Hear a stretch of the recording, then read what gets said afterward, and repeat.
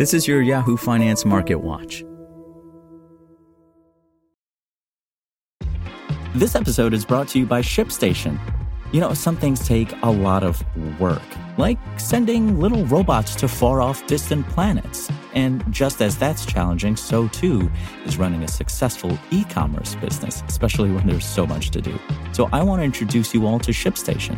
Now, I love using ShipStation because of its easy-to-use dashboard, which makes managing orders and printing labels a breeze and super smooth. Oh, and the customer service is just out of this world.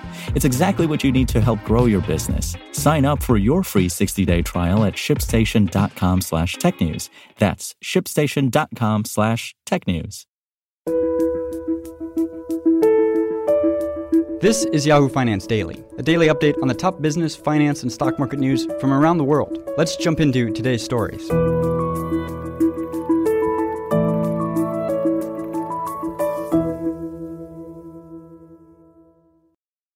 Investors will have a variety of potentially market-moving events to contemplate this week. With corporate earnings season ramping up and Federal Reserve monetary policy decision on deck.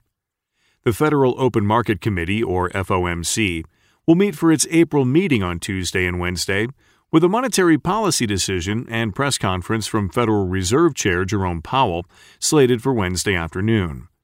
With the Fed having already signaled that benchmark interest rates would remain on hold through at least 2023, market participants are expecting virtually no major changes to policy to be announced at the conclusion of this April FOMC meeting. Powell himself has suggested that the Fed's first action, once it begins shifting its policy posturing, will be to adjust the central bank's crisis-era asset purchase program, which is currently taking place at a rate of $120 billion per month. In past press conferences and public remarks, however, Fed officials have signaled they were still not inclined to even begin thinking about tapering these quantitative easing policies, given the lingering uncertainty around the pandemic. But even in the month since the last Federal Reserve meeting, data on the economic recovery has firmed considerably, building a case for easing support. Initial jobless claims plunged to a pandemic-era low last week, and retail sales jumped nearly 10% to rise by the most since May 2020. IHS Markit's manufacturing and service sector purchasing managers' indices rose to the highest level in survey history, as pent-up consumer demand prompted a quick pickup in both the goods-producing and service-providing areas of the economy. At the conclusion of the April FOMC meeting, we expect Chair Powell and the FOMC to give a more positive view of the economy, but reiterate that the economy needs to make further progress before signaling any policy change and risks remain from the virus, Bank of America chief economist Michelle Meyer wrote in a note. The policy statement and the press conference are likely to emphasize that while the Fed is encouraged by the recent data, the recent acceleration in inflation should prove temporary, and the labor market recovery is far from complete, she added. On asset purchases, we will look to see if Powell reiterates that it will be some time before achieving substantial further progress or changes the description of the path. We believe some time is still appropriate, but there is a risk that he shifts. Others have also suggested that the rapidly strengthening economic backdrop could prompt a similarly faster than currently telegraphed shift in Federal Reserve policy. This could come both as a response to an economy no longer in need of such immense support, and as a means of staving off a potential surge in inflation as demand outpaces supply during the recovery. With the economy opening up more and more each day, we are anticipating a series of 1 million-plus monthly payroll gains that could be enough for the Federal Reserve to call substantial further progress and start the tapering process before the end of the year. ING Chief International Economist James Knightley wrote in a note Thursday. Others, however, expect monetary policymakers to continue to demur on talk of tapering for the near term. We don't expect any substantive new signal yet on tapering or tightening, even as the tone on the economy is more positive than in March, Jim O'Sullivan, chief U.S. macro strategist, wrote in a note. We expect this signaling to evolve over time as the recovery proceeds, And we just changed out forecasts for the start of tapering to March 2022 from September 2022. But we expect officials will be reluctant to say anything that could be construed as a tapering countdown signal until much later this year. Big tech earnings. The bulk of the mega-cap technology companies will report first-quarter earnings results this week.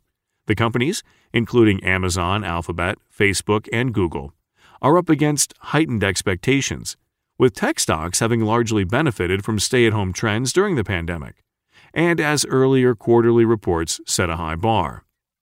Companies comprising just over 1/4 of the S&P 500's market capitalization had reported first-quarter results as of Friday morning, according to an analysis from Credit Suisse's Jonathan Golub. 83% of companies reporting results had posted earnings that topped estimates, with the beats coming in an aggregate of 23.1% above expectations. That said, the reaction to last week's report from Netflix underscored the dangers of high expectations. Netflix's disappointing first-quarter net subscriber additions and current quarter guidance served, to some, as a harbinger of the difficult stretch ahead for tech companies. Most will have especially tough year-over-year comparisons as they lap the results they posted last year that had been aided by stay-at-home trends. Amazon is our favorite FANG name into Q1 earnings. We expect upside to our Q1 revenue estimate of $105 billion on continued strong e-commerce trends, also helped by 2 rounds of stimulus, with investor expectations for $106 billion plus based on our conversations. J.P. Morgan Chase analyst Doug Anmuth wrote in a note, "In terms of positioning, we believe Amazon is less owned than Google, and sentiment more in check than in recent quarters given tough comps ahead, which Netflix results may have reinforced." Amazon is expected to post first-quarter revenue that grew 39% over last year, according to Bloomberg consensus data, accelerating from its 26% growth rate from the same quarter of 2020. And the e-commerce giant suggested in February that it would incur virus-related costs of about $2 billion in the first quarter, after incurring more than $5 billion in costs since the start of the pandemic through the end of last year. We think Amazon's difficult comps owing to the acceleration of e-commerce during the pandemic are well understood, but nevertheless will remain the top focus for the print. BMO Capital Markets analyst Daniel Salmon wrote in a note, "With that said, we are more intrigued by the potential change in margin profile as some COVID-related expenses could fade as vaccinations rise and restrictions ease. This comes after 2019, when a similar level of investment was put into one-day shipping." The advertising-driven companies, Facebook and Alphabet, the parent company of Google, are also reporting against high estimates, given that analysts have already priced in a rebound in advertising revenues during the economic recovery. Plus, smaller social media company Snap posted first-quarter sales growth of 66% and another 22% surge in user growth last week, underscoring the staying power of online media usage on some platforms even as parts of the economy start to open. Facebook's expected first-quarter revenue growth of 34% would be its fastest since early 2018, and Alphabet is expected to report revenue growth of 26%, or its fastest pace since early 2013. We think Google faces a higher bar this quarter than the past few, as expectations for a strong search and brand advertising recovery are anticipated, Salmon wrote. But our estimates move slightly higher too, as key categories like travel continue to return, and YouTube's strength in CTV, or connected TV, shines through. Finally, Apple is set to report fiscal second-quarter results after a record-setting holiday quarter at the end of last year, with the iPhone 12 upgrade cycle helping fuel results. The boost from these new devices likely extended into the start of the year, though ongoing chip shortages could put a damper on results later in the year, some pundits suggested.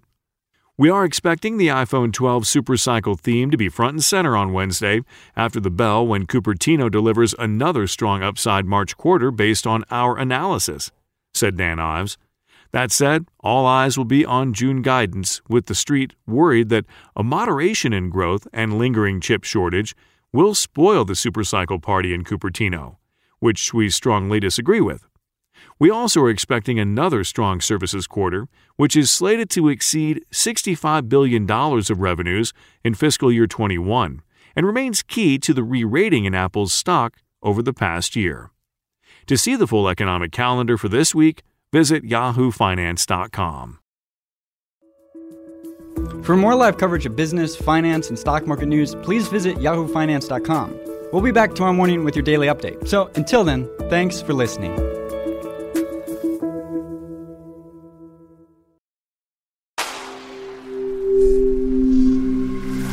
Spoken Layer. Want to learn how you can make smarter decisions with your money? Well, I've got the podcast for you. I'm Sean Piles, and I host NerdWallet's Smart Money Podcast. Our show features our team of nerds, personal finance experts in credit cards, banking, investing, and more.